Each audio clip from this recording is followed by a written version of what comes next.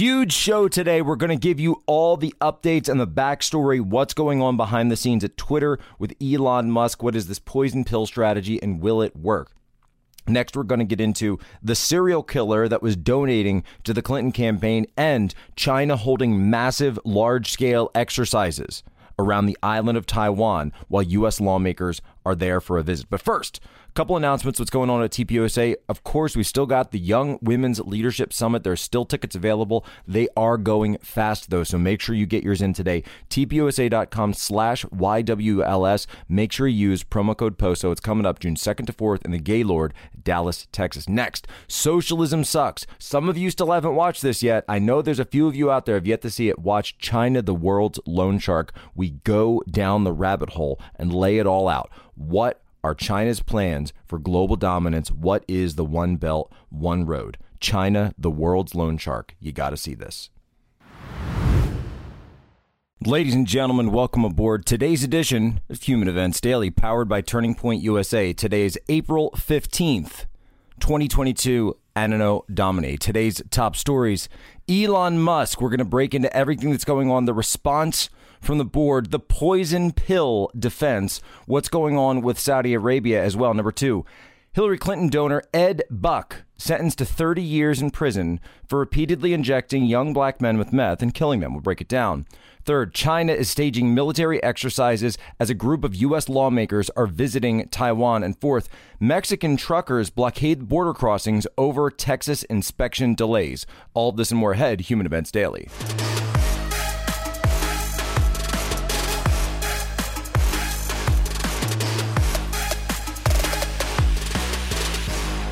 So Twitter is reportedly weighing a poison pill defense to prevent Elon Musk from increasing his stake in the company.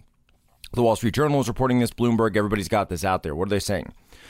A poison pill defense is a strategy, also called a shareholder rights plan, that makes hostile takeovers more expensive and more complicated. Remember, the regime is going to do everything they can to stop Elon Musk in his tracks. They do not want this deal going forward.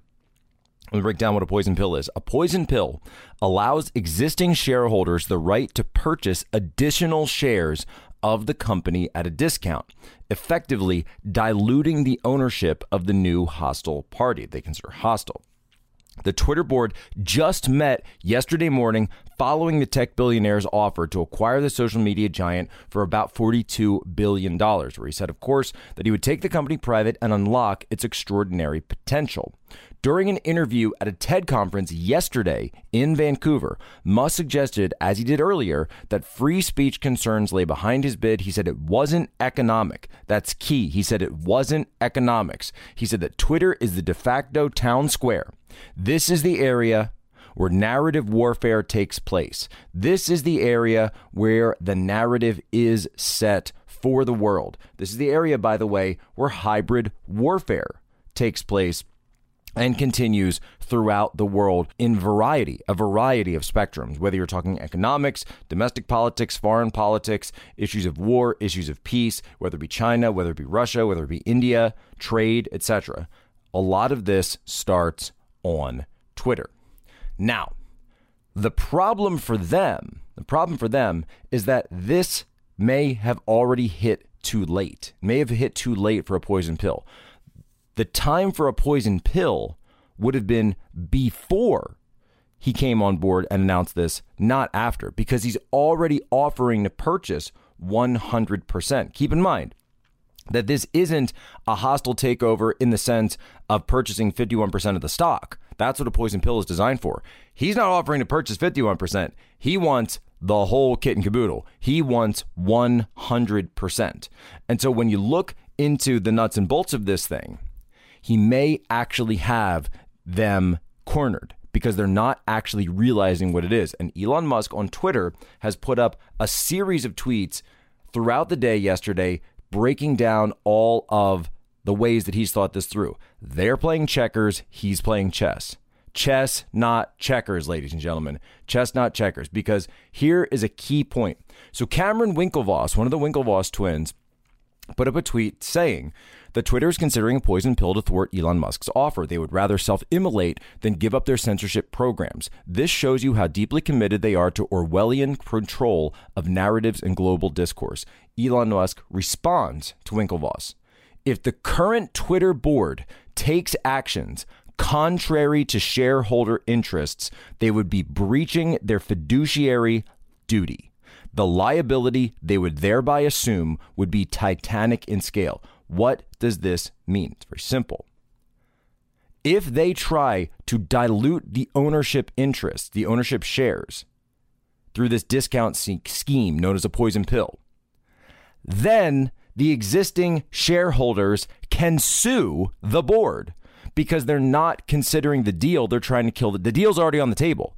And if the deal's already on the table, it's still a better deal than diluting the shares and losing money. You have a fiduciary duty as a publicly held company. That means it would open them up to liability from the shareholders. And who's one of the largest shareholders of Twitter currently? Again, that's Elon Musk. So he would then be able to sue them for breaching their fiduciary duty. Do you see what he's saying? It's one of the most, I've been on Twitter, it'll be 10 years next month. This is one of the most carefully crafted tweets I've ever seen. Because what Elon Musk is doing, you have to read between the lines, you have to understand how this all works. Elon Musk is saying he will, and he'll get everybody on board that wants to come with him. He will directly and personally sue the board of Twitter for breaching this. And he might still very well, in that scenario, end up the overall leader of Twitter. Listen to this right here. He put up a poll yesterday. Taking Twitter private at $54.20 should be up to the shareholders, not the board. How do you vote? Yes or no? Currently, with 2.6 million votes on the poll, 83% say yes. 83%. And then we also saw the Saudis, by the way. We're not even sure how much the Saudis own of Twitter at this point, saying that they reject it. And it was this prince who's kind of been in and out of favor. Elon Musk responds. Interesting. Just two questions, if I may. How much of Twitter does the Kingdom of Saudi Arabia own, directly and indirectly? And next, what are the kingdom's views on journalistic freedom of speech? So guess what, ladies and gentlemen? We live at this point in an oligarchy. It is what it is. Certainly when it comes to the governance of our social media enterprises. The real question becomes, who should be in charge? Because it's going to be unelected billionaires. Sorry to burst your bubble. But until we have any kind of regulatory framework in place, that's what it's going to be. I believe it should be a public utility. I believe all of these internet communications utilities should be public utilities. Twitter should be a standard. Twitter should be a standard that other apps use. Just like text messaging is a standard. Twitter should be a standard. It should be open source. It should not be, but that's obviously a much longer discussion. But what Elon's doing here is putting the Kingdom of Saudi Arabia in a bind. Because I don't want the Kingdom of Saudi Arabia controlling Twitter. I don't want the CCP controlling Twitter. I don't want Russia, controlling Twitter. I don't want the CIA controlling Twitter. I don't want any of these people controlling Twitter. At this point, if I got to choose, I'm going with Elon Musk. Now, personally, I still ain't on board with Neuralink and all that other stuff, at least for myself. Not speaking, obviously, for people with disabilities that want to do that to be able to maintain some type of motion or movement or prosthetic limbs, etc. I'm not talking about that. I'm talking about myself. I'm talking about healthy people going on board with Neuralink and getting this, augmented reality, heads-up display, all of that stuff. Not into it. Just straight up not into it. But when it comes to Twitter, gotta say, I'm on board. So all of Lent, right? Today's the last Friday of Lent. So all of Lent, we can't do meat on Fridays. But that changes. All that changes after Easter. And then we go back. We can get meat on Fridays. And I know that I'm going to be telling Tanya Tay that she says, sweetheart, what would you like for dinner? I'm going to say, do we have any Good Ranchers left? Because I'm telling you, I want to eat every single piece of meat that comes in the case when they send it to you. Good Ranchers, it is delicious. 100% American meat delivered directly to my door. The price, you cannot beat it. And by the way, if you use promo code POSO, you're going to get free express shipping. It's just that easy. What do? GoodRanchers.com/POSO. GoodRanchers.com/POSO. You use promo code POSO, you get $30 off and the free shipping. So you're going to want that. And they are Christ followers as well there. What do they have? Prime and upper choice beef. Highest quality possible. Ribeyes, T-bones, New York strips, and more. Burgers, Wagyu, steak burgers and Wagyu burgers. Pre-trimmed, pre-marinated chicken breasts that are so delicious and tender. You've got to get these things into your fridge right now. Go to GoodRanchers.com/POSO. Good Ranchers. American meat delivered.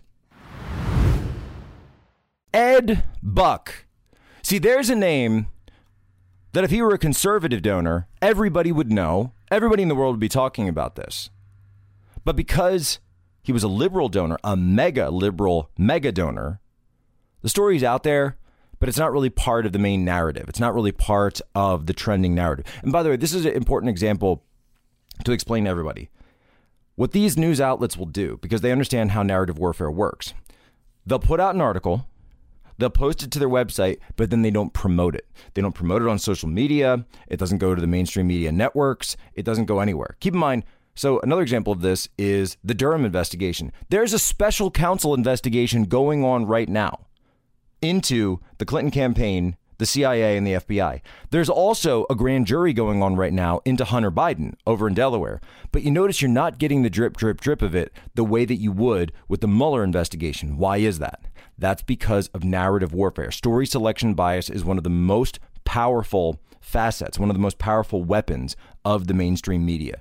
Power selection, story selection bias. One of their most powerful weapons.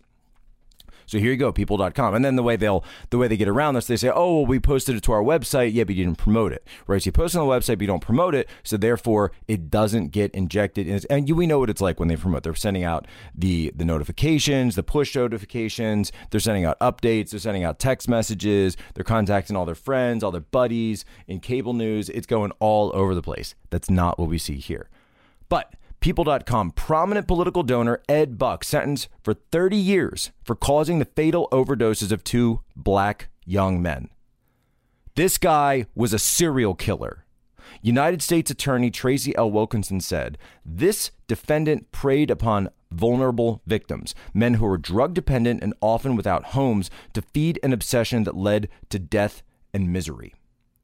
The imposition of a life sentence against Mr. Buck, which he argued for, completes the tragedy of this case. He should not have been prosecuted. Oh, excuse me. That's the defense.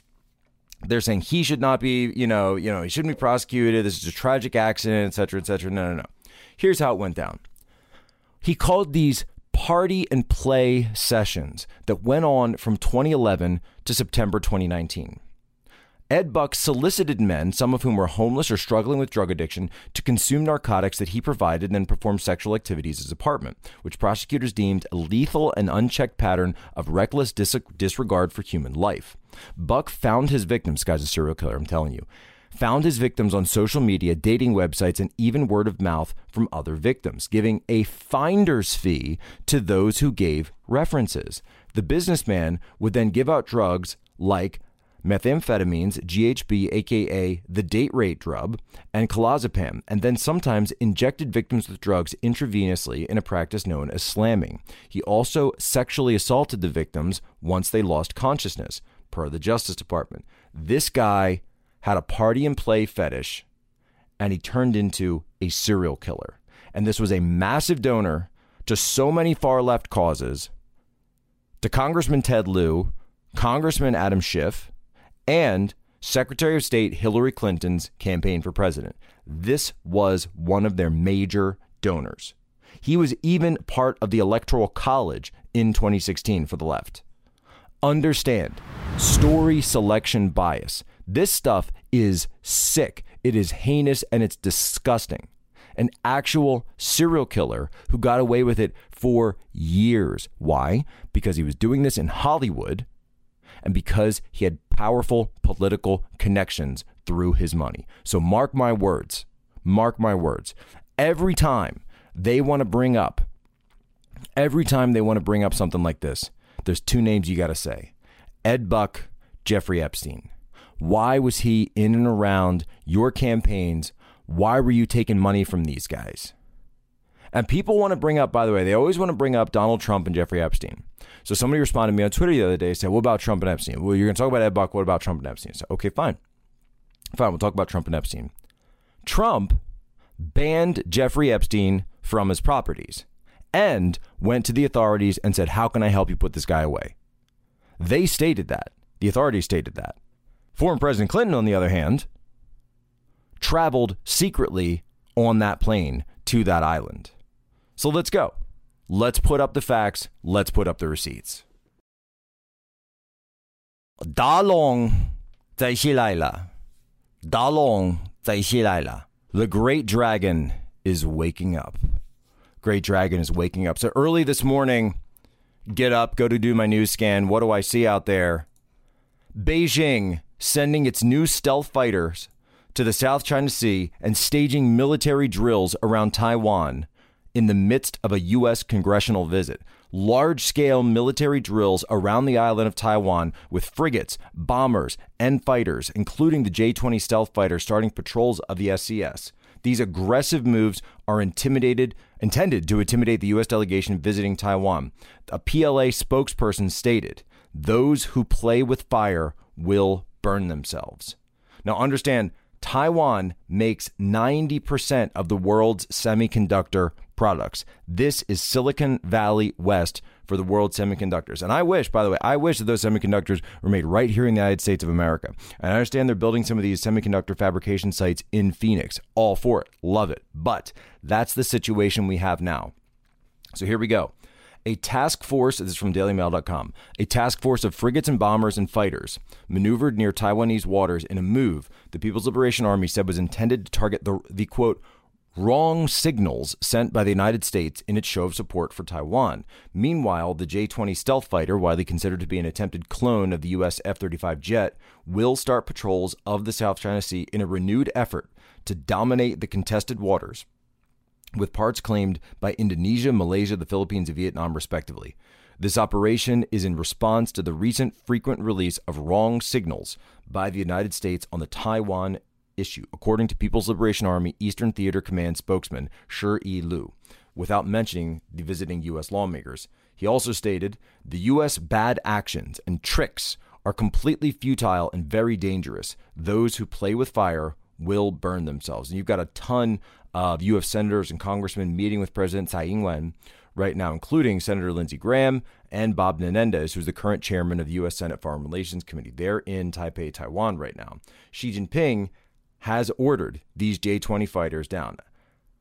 This is a very serious event, and people need to be very careful when they're talking about this. Do not count out the CCP. Look what they're doing in Shanghai.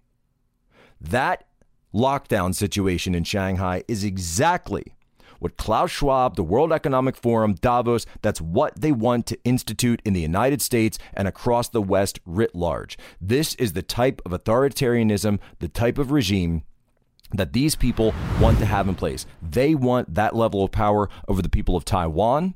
And then you've got people across the West that want that level of power over us. And if you don't believe me, look at what Prime Minister Trudeau did to the truckers of Canada. Go and look what he did to those truckers. You can see it right there. The proof is in the Canadian pudding. All right. That was a crackdown. The same way that we saw Macron check down in France, President Macron cracking down on the Gilets jaunes, the yellow vests, when they were protesting. These were brutal crackdowns. And we all know what they would be called if they were in China or Russia. But when they happen in the West, they don't even get reported on. Again, the mainstream media's story selection bias. So understand, I've outlined this so many times.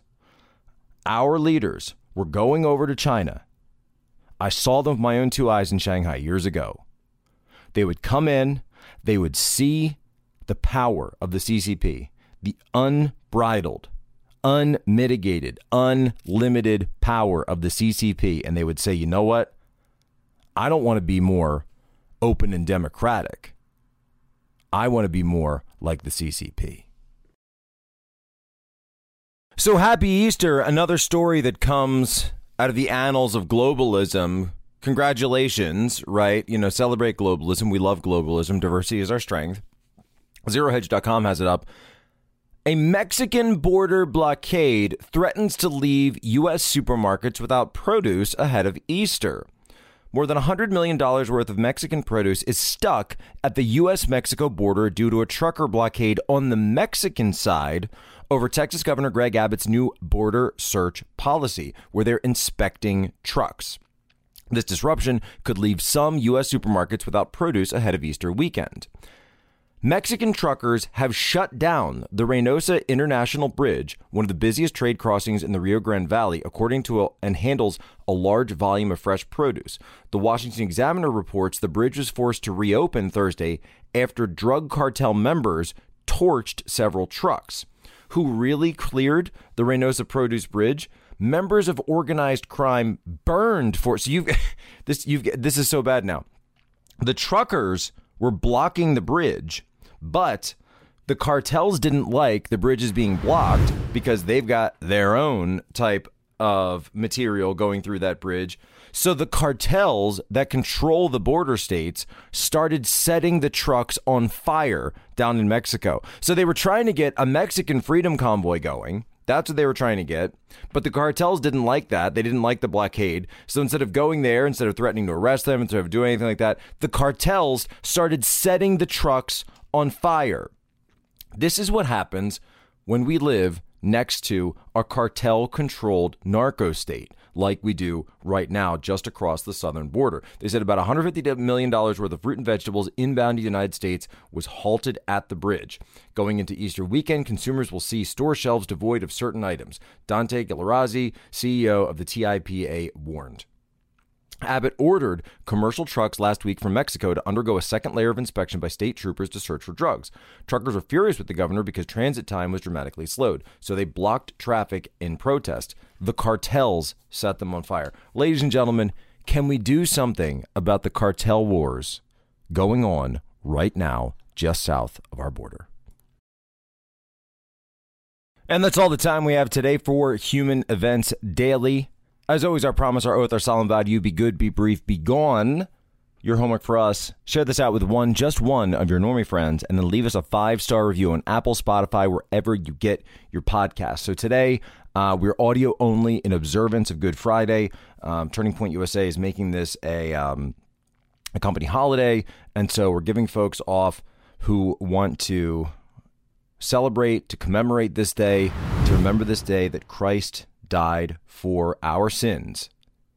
Part of the Passiontide, the day of the Passion itself. If you ever have the opportunity, I urge you, go to Jerusalem, walk the Via Dolorosa, see the actual stations of the cross and walk them yourself and be able to visit that land. I'm going to be coming up this Saturday on War Room. Steve Bannon and I have put together an Easter special. It's pre-recorded. It's coming out on Saturday. I urge you to go and listen to that. We break down all of this. What did we talk about today? Number one, Elon Musk, the response from the board, the poison pill in Saudi Arabia. Next, we talked about the Hillary Clinton donor, Ed Buck, the serial killer, sentenced to 30 years in prison. Third, China staging military exercises as bipartisan coup. A group of U.S. lawmakers visit Taiwan. And finally, the Mexican truckers blockading the border and the cartel's response to it. As I said before, today is Good Friday. And so I'll just end it with this. In nomine Patri, et Filio, et Spiritui Sancto. Amen. Ladies and gentlemen, as always, you have my permission to lay ashore.